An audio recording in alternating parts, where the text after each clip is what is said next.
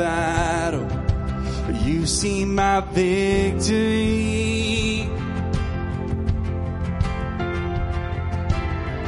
When all I see is a mountain, you see a mountain move. And as I walk through the shadow, your love surrounds me.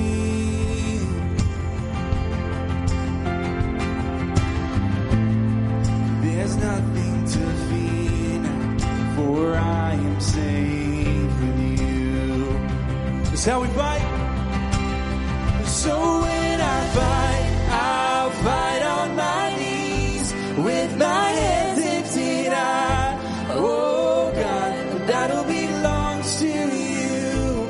Every fear I lay at your feet. I'll sing through the night. Oh God, the battle belongs to you.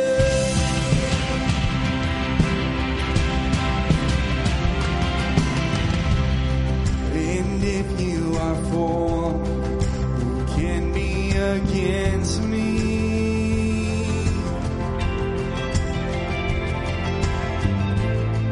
For Jesus, there's nothing impossible for you.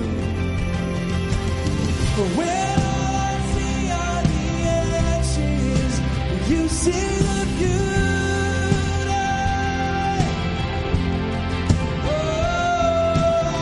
When all I see is a cross, oh God, you see the empty tomb. So when I fight, I'll fight on my knees with my hands lifted high. Oh God, the battle belongs to you. Every fear I lay at your feet. I'll sing through the night. Oh God, the battle belongs to you. Almighty fortress, you go before us. Nothing can stand against the power of our God. You shine in the shadows, you win every battle. Nothing can stand against the power of our God. Oh, almighty fortress, you go before us. Nothing can stand against the power of our God. You shine in the shadows, you win every battle. Nothing can stand against the power of our God. Oh, almighty fortress, you go before us. Nothing can stand against the power of our God. You shine in the shadows, you win every battle. Nothing can stand against the power of our God. So when I fight, I'll fight on my knees with my hands lifted high. Oh God, the battle belongs to you. Every fear I lay at your feet. I'll sing through the night. Oh God, the battle belongs to you.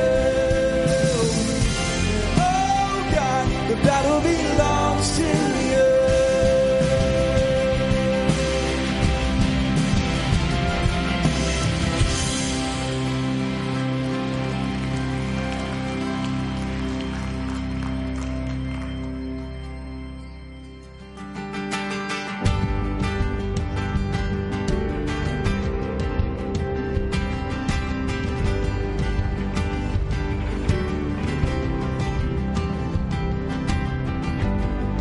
Now the darkness fades into new beginnings as we lift our eyes to a hope beyond. All creation waits with an expectation to declare the reign of the Lord our God. Come on. We will not be moved.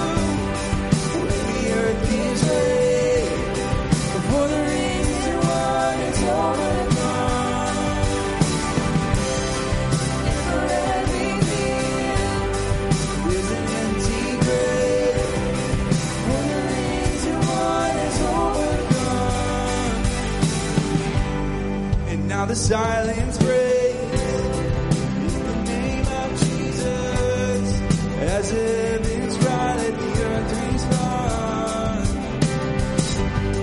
All creation shouts with a voice of triumph to declare the reign of the Lord our God. Oh, we will not be moved when the earth gives way. For the reason one is overcome.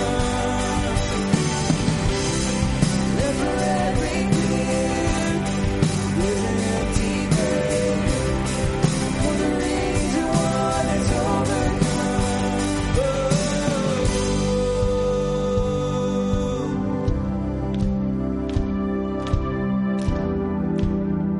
When we sing this today, He shall reign. He shall reign forever. Strongholds now surrender for the Lord. Our God has overcome. Who can be against this? Jesus, our defender. He is Lord, and He has overcome. He shall reign forever. Strongholds now surrender for the Lord. Our God has overcome. Who can be against this? Jesus, our defender. He is Lord, and He has overcome. We will not be moved when the earth gives way. For the reason one is overcome. And for every fear, there's an empty grave. For the reason one is overcome. But we will not be moved when the earth gives way. For the reason one is overcome. And for every fear, there's an empty grave. For the reason one is overcome.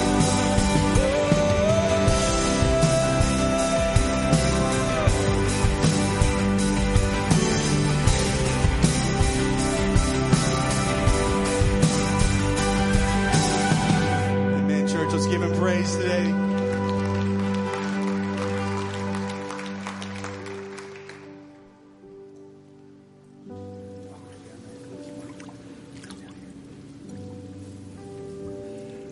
Good morning, church. I'm here with a very special young lady, one of my good friends, Miss Bella Stucker. I've been blessed enough to have her through preschool and early childhood, and today I get to baptize her. Bella's parents reached out a few weeks ago, and Jenny was like, "What was that?" And I'm like, "Yes!" I don't get to do this very often, so especially for somebody that I love so much. So, Bella, you've talked to and went through class with Miss Tiffany, and now today we're going to do the public side of this, where we're going to do a confession of faith. Okay? So you just repeat after me. I believe that Jesus is the Christ, that Jesus is the Christ, Son of the living God, Son of the living God, who died for my sins, who died for my sins, and the gift of eternal life. and the gift of eternal life. Because of this public confession, I now baptize you in the name of the Father, Son, and Holy Spirit.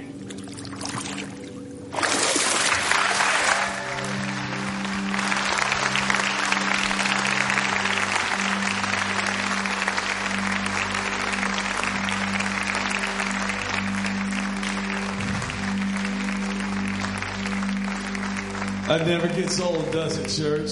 Guys, go ahead and have a seat. I'm so glad you guys are here today. It's already a treat, right? It's already a treat. That's the celebration in and of itself. But I'm so excited that you guys are here today. I want to let you know some new faces that you're going to see. Let me start already up on stage joining us and helping out. This is Joel and Riley. And Riley's, yeah, there you go. Yeah. Come on, somebody other than the South Carolina crew, welcome. All right. Riley's dad's going to preach, and it's Joel's uncle, and so we're glad. I love these guys and love having them. And then my man Matt over here from Conway, South Carolina, Ecclesia Christian Church. They're doing incredible stuff. If you guys go to Myrtle Beach on vacation and you're there on the weekend, it's on the 501. You can't miss it. You need to go. That's where you need to worship when you're in Myrtle Beach. And so the rest of the tribe is right over here. And so welcome them. They're really easy to find. They're blonde and got tans. And so we're so glad you guys are here. It's been an incredible weekend already. I mean, God is doing so many incredible things. We were up here yesterday, and our soccer started, and there's hundreds of people up here yesterday. Little kids running around playing soccer. At the youngest level, it's kind of like amoeba ball. They all just run in groups. And every once in a while, one of them actually kicks the ball. And it's amazing, but they're all up here just having fun. And then I know last night there was a marriage cookout. And a bunch of couples that were just there enjoying their marriage and enjoying being with other people. And just so many things that were happening up here. And I was sitting up here with Matt yesterday while he was doing something. I was just sitting over by myself and thinking, God, you're doing so many cool things. And we are so blessed at what's happening on the hill. And we just sang about how Jesus overcame. There's an empty grave. That's why we do what we're about to do. I love that every week we take some time just to remember that. And then we take time to remember what Jesus did. And that as we do it, that we remember that he overcame for us. He overcame sin for us. He overcame the grave so that we don't have to be afraid of death. And so this morning, if you didn't already do so, after I pray and the band will be playing, you can get up and come to any of the communion stations. And just as a reminder, the cups are double stacked. And so the bottom, you just grab one set, and the bottom cup's got a little piece of bread that we take to remember Jesus' body. And then there's the cup with the juice, and we remember his blood. And how he freely gave both of them so that we could have eternity and that we could be with him. And so you can just come and anytime during the song, you can come and get your emblems if you haven't already done so. Have your own additional prayer and just partake. Don't forget that at every one of the communion stations, there's also the offering boxes.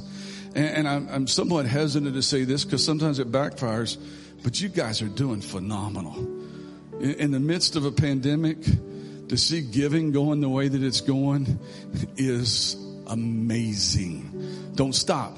Don't stop, because some of the guys tell me every time I say that you stop. So don't stop. But that's part of what we do to worship too. To say, God, because you overcame, I believe in this. I believe in this so much I want to make Jesus famous around the world. And so I'm going to give to my local church so that all these flags that represent the countries where we got boots on the ground, people that are sharing the gospel, so that we can remember Joe and Ashley, our missionaries that are in Italy, so that we can remember Luke, who's now located on the field in Guatemala.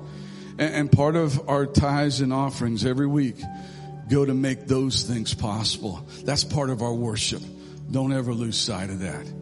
So right now, let's just pray and have a time to reflect on how awesome it is that Jesus overcame for us. God, thanks for loving us enough to give us Jesus, who did not consider his equality with you something to be grasped and held on to, but humbled himself and became a servant, came to this earth, lived a humble life, even to the point of death. But death couldn't hold him. And we celebrate that today. Thank you, Jesus. Thank you, Jesus. What a beautiful, beautiful name it is. It's in his name we pray. Amen.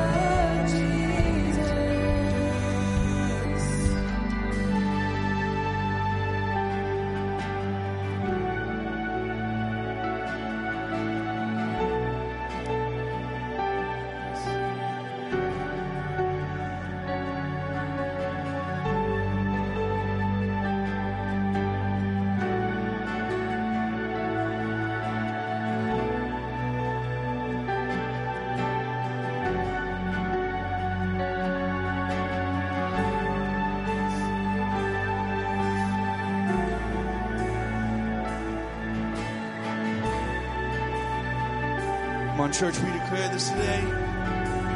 Death could not hold you. The veil torn before you. You silenced the boasts of sin and pain. The heavens are roaring the praise of your glory. For you are raised to life again. You have no rival. You have no equal. Now and forever, God, you reign. Yours is the kingdom. Yours is the glory. Yours is the name above all names. What a powerful name it is. What a powerful name it is. The name of Jesus Christ, my King. What a powerful name it is. Nothing can stand against. What a powerful name it is. The name of Jesus. You have no rival. You have no equal. Now and forever, God, you reign. Yours is the kingdom. Yours is the glory. Yours is the name above all names. What a powerful name it is. What a powerful name it is. The name of Jesus Christ, my King. What a powerful name it is. Nothing can stand against. What a powerful name it is. The name of Jesus. What a powerful name it is. The name of Jesus. What a powerful name it is. The name of Jesus. Church, we declare that today. We believe. Amen. Y'all can grab a seat.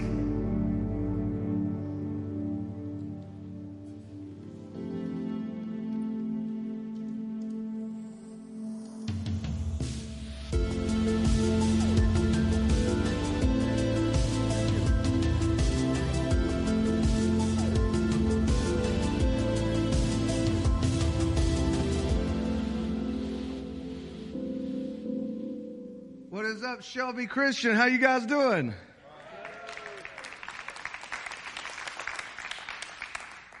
I get it. 8:30 service. You know, everywhere you go, everybody's like, oh, it's the 8:30 service. And the truth of it is, when we started our church, we had the most dynamic 8:30 service ever. There was like 3 people in it. And it was like in the 3rd year of our church. So our church is almost 7 years old. And in the 3rd year of our church, it sounds like something biblical. In the 3rd year of the ecclesia, we decided we got to start just a service for those that are serving. And there was like this small group of us, but they were just great. Then we started growing. And so now our 8:30 service was growing, and it was dynamic. It was passionate. It was powerful. Then we built a building and we moved in, and all these new people came, and it went like every church in America. 8:30 service. People were like, yeah, praise Jesus. Just kind of one of those things. Like, I always heard people are like, oh, I'm a morning person. I'm a morning person. Not at 8:30 at church, they're not. Because there's something about, this is that reserved service, but we can change that. I think today, this can be the service that all other services look up to and like, those guys are crazy. You know what I mean? I think the 10 o'clock service today should hear legends of what the 8:30 service was like this morning. Are y'all with me on that? All right, all 7 people that are with me, I'm going to be preaching for y'all this morning. All right, the rest of you guys enjoy your coffee. You need it. Okay, so you guys have been blazing through my favorite book of the Bible, the book of Acts. I'm going to tell you the truth. People ask us all the time, where does Ecclesia learn to do what they're doing? The book of Acts. The book of Acts is everything. That, and we copy people like Dave. Like whenever Dave comes, he thinks he's just breathing into me, but I'm stealing everything he tells me. I'm like, yeah, that's a great idea. We'll do that too. Yeah. Dave comes to visit. He's like, this is so familiar. I'm like, it should be. We stole it. But I got to share with you guys something about the book of Acts. You guys know today we're looking at obstacles and how we grow through them. A couple things. Not everybody in the modern church today believes growth is a good thing, although that is the requirement of God for his kingdom. That is the Great Commission. First command God gave his people. Go, multiply. Every married couple in here, you should be happy about that one. Think about it. Stew on it a little bit. That's why I got 7 kids. I'm obedient to the Lord. But go, multiply, subdue the earth. Then he floods the earth. They come off the ark. First command, go, multiply, subdue the earth. Jesus Christ dies, resurrects, sends us. Go, make disciples, multiply. Of all nations, subdue the earth. Are you with me? What is the church's command? When you stand before Jesus gave this parable of the talents, multiply. And if you're not going to multiply, enable someone who will multiply. And the church gets scared to death of that. And I'm going to tell you why. Because multiplication makes us have to die to ourselves. Because we either go to church to see what the church can do for us, or we are the church. And we go to change the world. So looking back at Acts chapter 2, there's this amazing formula of how the early church moved. They had the Great Commission, go make disciples of all nations, the method, baptizing them in the name of the Father, the Son, and the Holy Spirit, and teaching them to obey everything I've commanded. Then we look at this amazing formula, Acts 2, you guys read it last week, verse 42. They devoted themselves to the apostles' teaching. You want to make the world see the bride of Christ as beautiful and lovely as she has been? You want the world to see the church like they used to? You want the world to return to the bride of Christ? You want to see real change come? Comes to this secret word right here. This is not really secret, but it's part of the formula, and a lot of people leave it out. It's like a nasty recipe when there's no milk in the brownies. They devoted themselves to the apostles' teaching, to the fellowship, to the breaking of bread, and to prayer. You know what happens in every single one of these? That's to the church.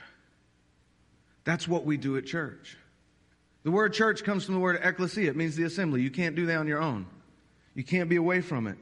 And when the church works together, and when the church is devoted to the doctrine, to the fellowship, to the breaking of bread, and to prayer, everyone was filled with awe at the many wonders and signs performed by the apostles. All the believers were together and had everything in common. The only time Jesus' prayer in John 17 for unity in his church so the world would see and believe in his love was answered is right here. It says they sold property and possessions to give to anyone who had need. That's better than stimulus checks, y'all. I mean, that's God ordained right there. You ain't even, well, I'm not allowed to talk about Biden. I don't know. I'm not going to. I just did. All right, so here's the deal. They sold property and they broke bread. Every day they continued to meet together in the temple courts. Where'd they meet? At church, temple courts. They just were too big for the temple. They broke bread in their homes and ate together and glad with in sincere hearts, praising God. And here's something the church hasn't had in my lifetime. And enjoying the favor of all the people. And the Lord added to their number daily those who were being saved. Now, today we reach a lot of people for Christ, but are we devoted to it? Is the whole body devoted to it? You guys have an amazing preacher, and I'm not saying that because he brought me here. I drove here. I wouldn't have driven here for anybody. That is a long drive from South Carolina to here. I didn't even know what Kentucky looked like. I thought Kentucky, everything was in one little bubble. Y'all got a long state. Y'all need to do something about that. Split it, like Eastern and Western Kentucky. We have North and South Carolina. We fixed our problem. But the early church, man, in one day grew from 150 people to over 3,000. Jesus had led thousands. They had abandoned him. He showed himself to over 500 people. And then by the time he resurrects, the only people that still believe in him is 120. And then after 120 people get done preaching on the day of Pentecost and opening up the church, 3,000 plus people have come. And now they don't even have a temple they can meet in. They're so big. They have to meet in the temple courts. They got to break this sucker up everywhere they go. But here's what they had. They had leadership. They had authority, doctrinal commitment, size, sincerity, generosity, unity, favor, and power. And nothing that they had is not available to us today in that list. We may not be the apostles, but we have more power. We may not be raising the dead, healing the sick. I may not be able to speak in every language from under the sun, but I have the word of God that is sharper than any power that you could ever imagine, and it still can cut to the heart of any person. We have the ability to lift up Jesus Christ in a dying society. One of the things that I want to point out is as things are going good, and the early church has it good right now. I mean, the day of Pentecost was the most dangerous time to preach Jesus. It was the most dangerous place, Jerusalem, and the most dangerous message. Be baptized in the name of Jesus for the forgiveness of your sins, and you'll receive the gift of the Holy Spirit. Every part of that was blasphemy to the people in that area. And yet they exploded and nothing happened. And they're meeting, and it's awesome. But growth causes conflict. And the only way you'll continue to grow, the only way you'll continue to make it, is you have to look at the obstacles in your way with zeal. Last night I watched the dumbest pay-per-view fight I've ever seen in my life. But I found out something. As I was watching, I was thinking, there is no athlete that's competing in a fight for a title that goes into it and is like, man, I've trained my whole life for this and now I got to fight somebody. This is horrible. What if he hits me in the face? No, it doesn't happen like that. They're ready for the obstacle. They're ready for the battle because they know the belt is on the other side. There's never been a Super Bowl where you've looked and the quarterback has been in the dressing room sitting in the back going, oh gee, people are going to want to tackle me. They're going to come after me. And I've worked so hard and now I've got to go out there and risk it. It doesn't work like that. When you really long for victory, you long for the battle. The church is the only kingdom with an army in the world that gets a little obstacle in front of it and it's like, oh no, now it's going to challenge everything. Now we actually have to go and fight. Jesus said, on this rock I will build my church that the gates of hell cannot prevail against it. That was not something saying, I'm just going to protect you and you're going to be safe. He's saying, I'm sending you as a conquering army that is going to pull souls from the very pits of hell. You should long for the battle.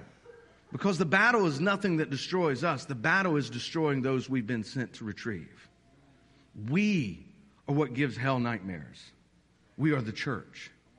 We are what makes the demons hear the name of Jesus Christ in His authority and they shudder at His name. We need to stop being afraid because there are people with microphones and Twitter accounts that can intimidate us. And we need to start stepping up and saying we are the kingdom of Jesus Christ. Can the church, amen? All right. So let's look at where the church was facing. I'm pretty bad on time, so I got to make sure somebody just give me a little flash in the back with a light, If I run out of time, just let me know, okay? Acts 3 verse 1. Let's look at what's going on. All right. The early church has a couple problems with it. All right. First problem with it is they're preaching public enemy number one of the Romans and the Jews. Number one. Next one. They're not a sanctioned religion of Rome. Therefore, their faith is illegal and it offers no rights or protections. In Acts chapter 3 verse 1, Peter and John were going to the temple at the time of prayer at 3 p.m. If that's important to you, it's important to you. I just want to get you. These guys are going at the time of prayer because people gather at temples and they want to teach about Jesus. A man was there lame from birth being carried to the temple gate called Beautiful, where he was put every day to beg from those who were going to the temple courts. What's he begging for? He wants money. That's what he's looking for. He's looking for money. You are surrounded in a world with people today, just like the early church, that want money. We have an all-powerful God and salvation we can offer people, but the world, they think they need money. And this guy had been getting money, and every day they sit him there, and guess what? Every day someone has to carry him and sit him there because money just gets him from here to here, and then he starts back at the same place every day. So many times we live for things that the world controls us with. Check this out. He's here. He's begging. He saws Peter and John about to enter and he asks them for money. Peter looked straight at him, as did John. Then Peter said, look at us. Now, I think it's sometimes we're so busy asking for money. We're not even really looking for anything else. We're not even looking. We're just generically throwing out, oh, I need, I want. And that's the world we live in. And sometimes as the church, we actually hear them and what they're asking for, and we don't see what they're needing. And it's so much easier for us to give them the money than to actually stop and look at them and say, look. He said, look at us. So the man gave them his attention, expecting to get something from them. And Peter said, gold and silver I do not have, but what I do have I give you. I want us to just take a moment right now, if you're with me. 8:30 group, we got to set an example for everybody else. Wake up, man. Here we go. Breathe in, breathe deep. You got your mask on, you're safe from COVID. Okay, here's the deal. I want you to think about this. The world is looking to you, even as the church, and they're expecting you to take care of their financial and monetary needs. Sometimes you need to look at the world and say, I'm not giving you money. I'm giving you what I have. And what I have is more valuable. He looks at this man and he says something. Everybody sees the healing. In South Carolina, I always hear people, they say, in the name of Jesus Christ of Nazareth, walk. And everyone gets excited about the walk part. But the powerful part is where he says, in the name of Jesus Christ of Nazareth. I think what people miss here is I'm saying Jesus, the man everybody persecuted. I'm calling him the Christ. And I'm letting you know he was from the ghetto of Nazareth. But in this, walk. Now, the miracle is not the man walking. The miracle is that Jesus Christ has just been magnified in this man's life. The authority of Jesus' name's there. And so as we look at it, the guy jumps up to his feet. He begins to walk. And then he went up to him in the temple courts, walking and jumping and praising God. I'm going to be honest with you, man. I got a lady that goes to our church and she jumps during the worship service. And at one point I thought she was going to do like kung fu and backflips. My instinct was not to sit there and say, I bet she was healed. My instinct was not to sit there and say, man, I bet that lady, she must really be excited. My instinct's like, if she jumps one more time and breaks that chair, we just bought them chairs. And bro, I'm telling the security team, that woman, she's like, wow! They'll be playing music. I'm like, somebody tase her. You know what I mean? In the back, wanting a dart gun. Sometimes people do it for their own attention. But I do think sometimes we are so reserved that we forget to run and tell people what Jesus has done for us. Remember the Samaritan lady outside of Samaria, and Jesus talks to her. She brought a whole city to Jesus.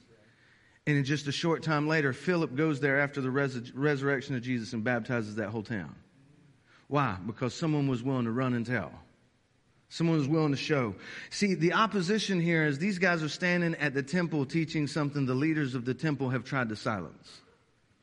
And now they don't have to run into the temple and teach it, because a man that the people have watched, the religious group of the day have sat and watched, hungry and needing every day, sat outside the gate begging, is now running and leaping and proclaiming the name of Jesus. You want to know how you change the opposition? The opposition for them is going to be the religious leaders around them, the same opposition Jesus had. Do you want to know how to change the opposition? Give them something they can't deny. I can't raise the dead and I can't make the lame walk. But I tell you what I have seen God do in my life, and I've seen him do it from church to church in a way that's not deniable. People the rest of the world has given up on, I've watched Jesus turn them around and turn them into ambassadors for his kingdom. I've watched broken families become united pictures of success. I've seen people who were struggling with addiction become those who are now rescuing people from the pits. I've seen people who were labeled with scarlet letters who are now the mentors that are raising up a generation of young ladies. The church brings about undeniable change. Scoffers will always scoff, but you cannot deny when Jesus Christ has changed a life. Check this out.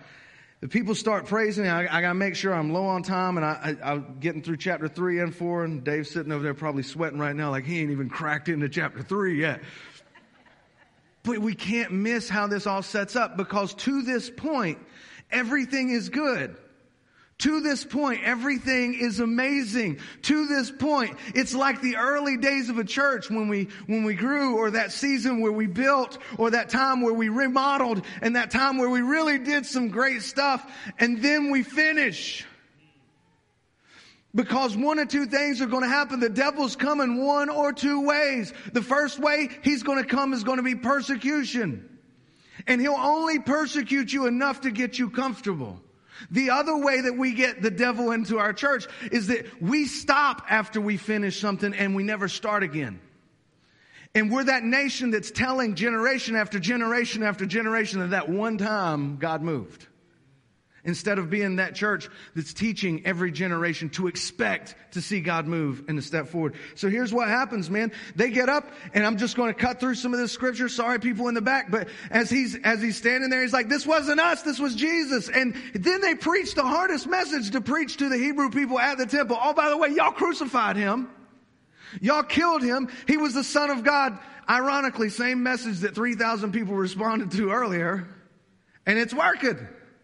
Here's the message. Your sin is bad.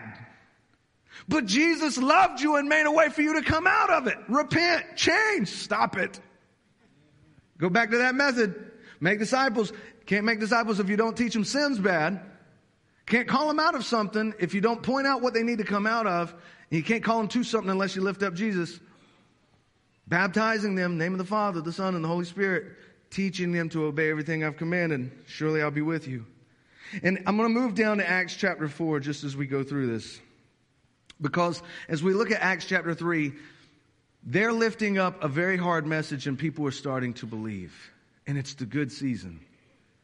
But the same corrupt leaders who persecuted Jesus, who paid off soldiers to say that his body was stolen, are now in the midst coming up like political people. And I just want you to get this. It says in Acts chapter 4 verse 1, the priest and the captain of the temple guard and the Sadducees came up to Peter and John while they were speaking to the people.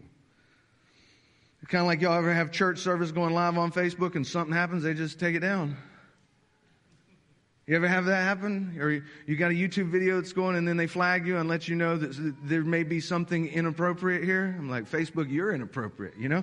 I mean, it's just that combative nature. So someone comes up and stops them in the middle of their message. They were greatly disturbed because the apostles were teaching the people, proclaiming Jesus, the resurrection of the dead.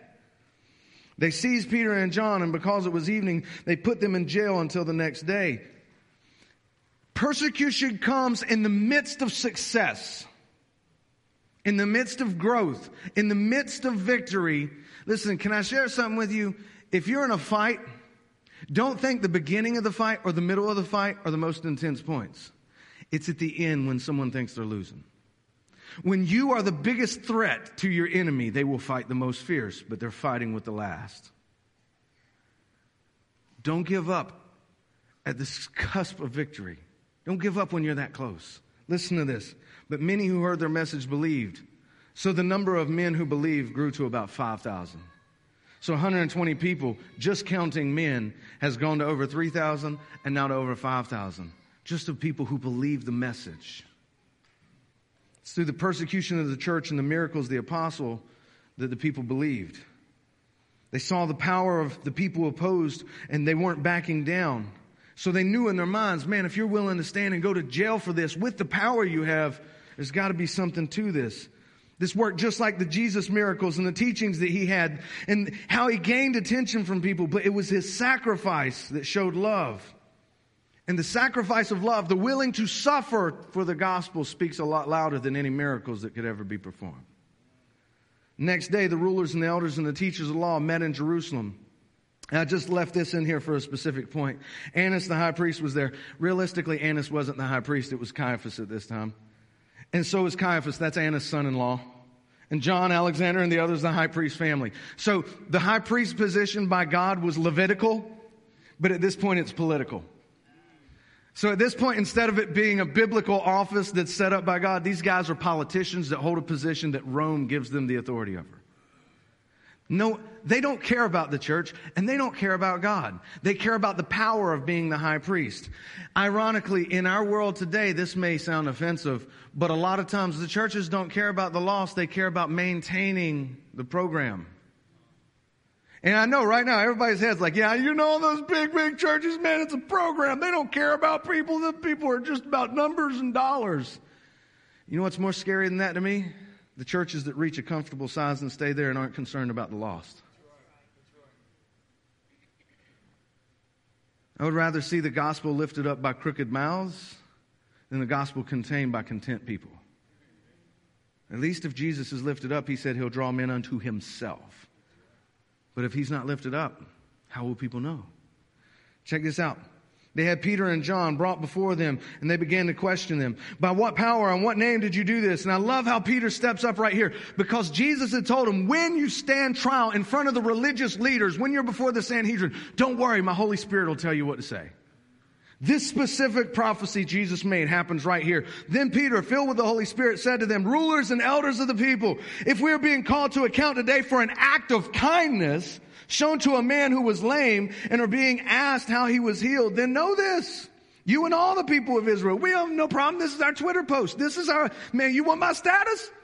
If you're mad at me today because I love somebody who was crippled that sat outside your house day after day with nothing but chump change, and today the man is walking, if you really want an account on this, I'm going to tell you, it's Jesus. It's Jesus. You want to know by what authority we did this? It's Jesus. Listen to what he says. It's by the name of Jesus Christ of Nazareth, whom you crucified, but whom God raised from the dead, that this man stands before you healed. Jesus is the stone you builders rejected, which has become the cornerstone. Listen, we fear people calling us to account for our faith. There is never a time you're going to stand trial that you've not been given a megaphone to be able to speak Jesus. And no, it's opposition, and it's scary, and it's intimidating. We're like, man, I don't know. I don't like people coming at me. I don't like conflict. I don't like struggle. I don't like hell. I'm going to tell you, man, I don't like the thought that people will go to hell. And so, yeah, I don't like conflict. I don't like strife. I don't like when the media or someone on social media decides to come against the church. But I do take every opportunity. If they're going to give me free press, if they're going to give me attention, then I'm going to turn around and I'm going to lift up Jesus. And this is opposition in the church's face right now. How do we respond? What do we do? And he says, you crucified Jesus. He's the stone that prophecy said you builders would reject. But it's through him these miracles are happening. Verse 12, salvation is found in no one else, for there's no other name under heaven given to mankind by which we must be saved. This message is only offensive to people that don't want to be saved. Because anybody that was perishing at this point that heard salvation was possible would have been like, whoa, praise God, let's go. But for people that don't care about salvation, that want to maintain their lifestyle, everything we've talked about this morning would be offensive because it's uncomfortable. Victory is uncomfortable. Growth is uncomfortable. World change is uncomfortable. Sinners coming to Christ is uncomfortable. Messy people are uncomfortable. Thank God there's no sinners or messy people in this room. I actually wear one of y'all's shirts all the time. My message. It's one of the greatest things I've ever seen. I've used that so many times. But we're messy. We're messy. Doesn't mean we don't love each other, right? Everybody in this room is not GQ worthy. Everybody in this room is not the most beautiful person in the world. Everybody doesn't have luxurious hair. Everybody can't have a magnificent beard. But it doesn't stop us. My children, I love my children, but I've wiped every one of their butts. You know what I mean? And that's messy, and it's gross, and it's nasty, but I love them, and they've grown. And only some of them still have that problem. But we're praying them through it, right? We don't give up. We're in it for the long haul. When they saw the courage of Peter and John and realized that they were, check this out, messy church, can y'all just be with me for a second? 8:30 service, can we muster the last of it here? When they saw the courage of Peter and John and realized they were unschooled, ordinary men.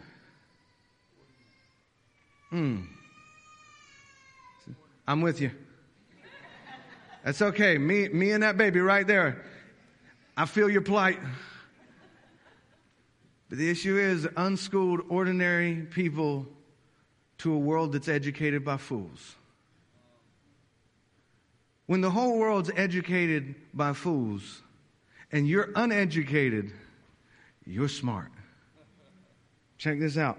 And it says they were astonished and took note that these men had been with Jesus. They took note these men had been with Jesus. Oh, that's our nemesis. We couldn't get him. We couldn't lock him. We couldn't stop him. We couldn't silence him. These guys have been trained by him. It's like fighting Jesus. Listen, If the world is coming against you, stop fighting as you and start letting Jesus fight for you. Jesus said, if I be lifted up, I'll draw men unto myself. So quit trying to engage in the battle and start lifting up Jesus and letting him win. Since they could see the man who had been healed standing there with them, there was nothing to say. Let me say this, church. Keep the messy people with you, because as they change, the world has a hard time throwing stones at changed people. They called him in again, commanding him not to speak or teach at all in the name of Jesus. But Peter and John replied, which is right in God's eyes, to listen to you or to him? You be the judges. As for us, we cannot help speaking about what we have seen and heard. And after further threats, they let them go. They could not decide how to punish them because all the people were praising God for what had happened. Remember the early church? They had the favor of God and the favor of people. They've gone through the good part. They've gone through the persecution. But because they faced it, because they've gone through the obstacle, now all the people are praising God for what had happened. For the man who was miraculously healed was over 40 years old. Listen, if the church really does its job, we become the majority, and they can't silence the majority. We got to be loud. And I'm not saying we got to be boisterous and we got to be aggressive and we got to be angry and we got to go out and start yelling and marching. What I'm saying is, you'll never change the world by marching in the streets. You'll change the world by going to one person at a time and winning them to Jesus. You don't change the world by going out and vocalizing your upset nature about how the world has gotten. If I hear one more person talk about in my day, your day's the reason we are here now. In your day, if you had protected the church and taught the church to go forward and not sat back and bragged about your mama's day and granddaddy's day so much, we wouldn't be where we are now. This generation, every generation, we have further and further gotten to a point of, in my day, forget your day. Today is your day. Today is the day of the Lord. Quit living for the past and start living for the kingdom of God. For the kingdom of God is at hand. Our commission is to build the church. If I hear one more person look at me and say, the church in my day, I'll be like, man, the church, what are you, the Old Testament? We're the book of Acts, man. It's time to be the church today. And quit complaining about the bride of Christ. Quit talking trash about the bride of Christ. Okay, she's wearing sweatpants. She ain't washed her hair in a little while. But he still loves her. Bro, let's get her to the spa, get her looking good, and present her to him again fresh. The bride can... Y'all didn't get that one, did you? Man, I was all excited. Some of y'all sitting there like, don't say that in front of my wife. Okay.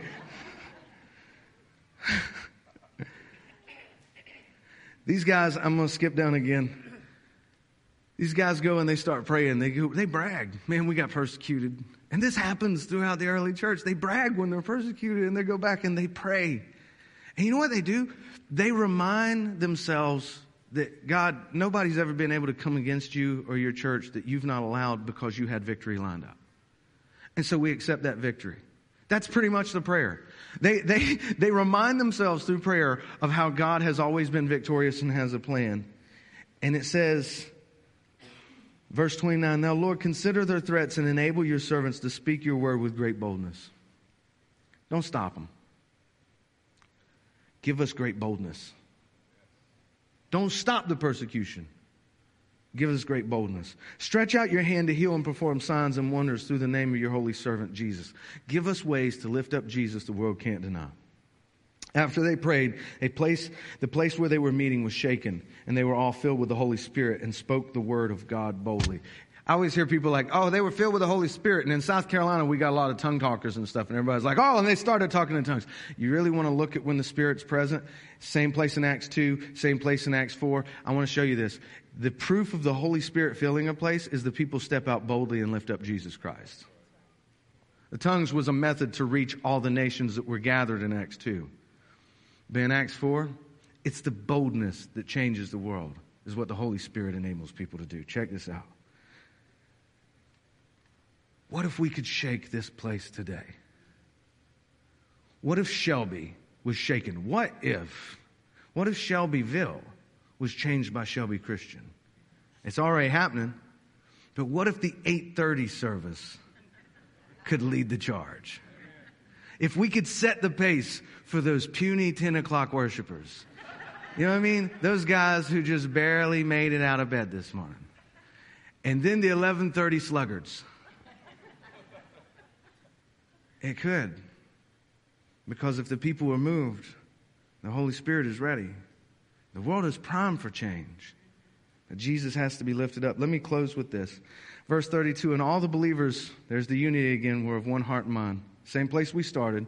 They went through the opposition, and now they've grown by over 2,000 people, and they found the unity again. No one claimed that any of their possessions were their own, but they shared in everything they had. They're just as generous, and this season of generosity that's going to reach people expands and goes greater than ever before. With great power, the apostles continued to testify to the resurrection of Jesus. The people were still marveling over what the apostles are doing. And God's grace was so powerful at work in them all that there was no needy person among them. For from time to time, those who owned land or houses sold them, brought the money from the sales, and put it at the apostles' feet, and it was distributed to anyone who had need. Listen, I'm going to call Dave up to close this. But I got to say this before I leave, just in case this last part doesn't get me the approval to speak at 10. Are you ready?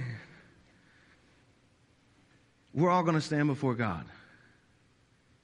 And we're going to see Jesus Christ, King of Kings and Lord of Lords. And we're going to be His servants there, bow before His throne.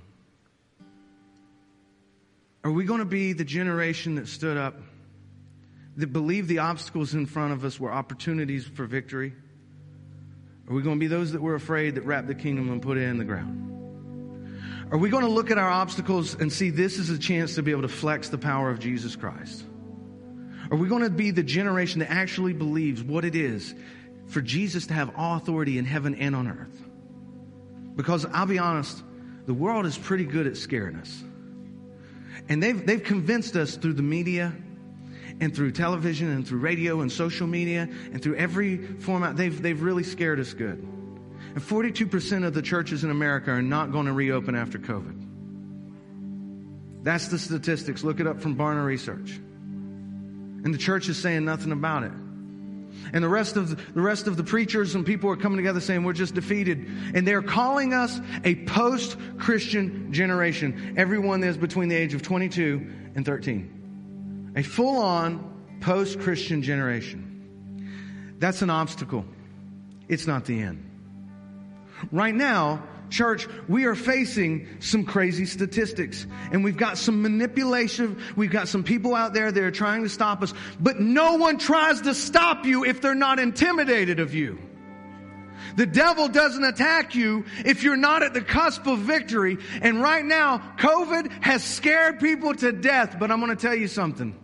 We can bring our church and the people back from the brink of this crippling death where we sit around and beg for stimulus checks and when we sit around waiting on the church to take care of us without acknowledging the bride's power. Church, it's time to resurrect. Church, it's time to be healed. It's time to get up out of our rags and step up in the name of Jesus Christ and show this world we're not dead. We're not tapping out, and we're not giving up. That's all I got.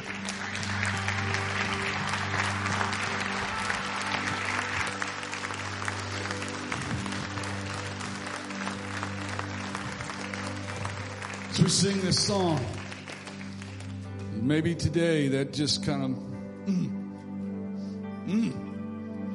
maybe you've never made Jesus Lord of your life like Bella did. So we sing this last song. Jason's going to be down here. Bradley's down here. Kim's down here. T-Rob's down here. We got folks that would love to talk to you about what it means to make Jesus Christ Lord of your life. Maybe you just need to, and we've been saying this every week for a few months now. Maybe you've already made that decision, especially a lot of y'all already made that decision. Maybe you don't need to sing this song. Maybe you need to pray and beg and say, just help me be bold. Maybe you need to drop to your knees at your seat. Maybe you need to come down front and kneel and just say, God, I want to get real about this because I'm tired of obstacles getting in the way of people I love coming to know Jesus. Whatever you need to do, let's get it right with Jesus while we sing this song. And I will build my life upon your love. It is a firm foundation. I will put my trust in you alone, and I will not be shaken. I will build my life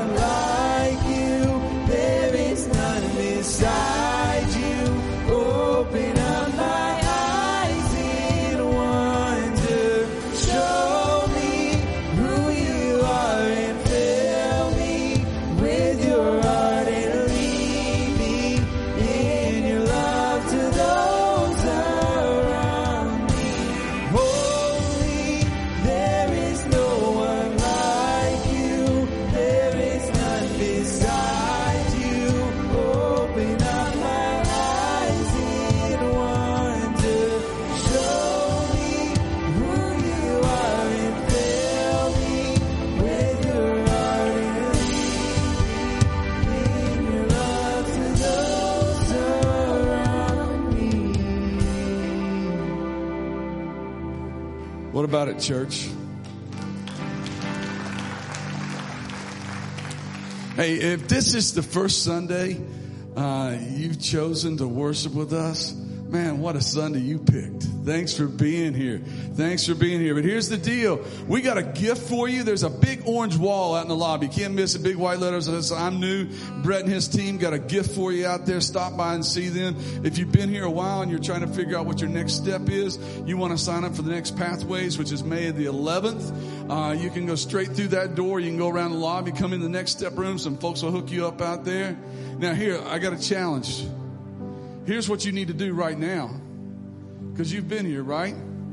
You've been here. Here's what you need to do right now. Who's your one? Who's your one? Here's my challenge. You need to get out of here, go to their house and pick them up and come back and do it all over again. And if you can't get them, you need to call them and tell them they better get online at 10 o'clock or 11:30. That there's something they need to see and hear. All right? Man, thanks for being here, guys. Let's go change the world. We'll see you next week.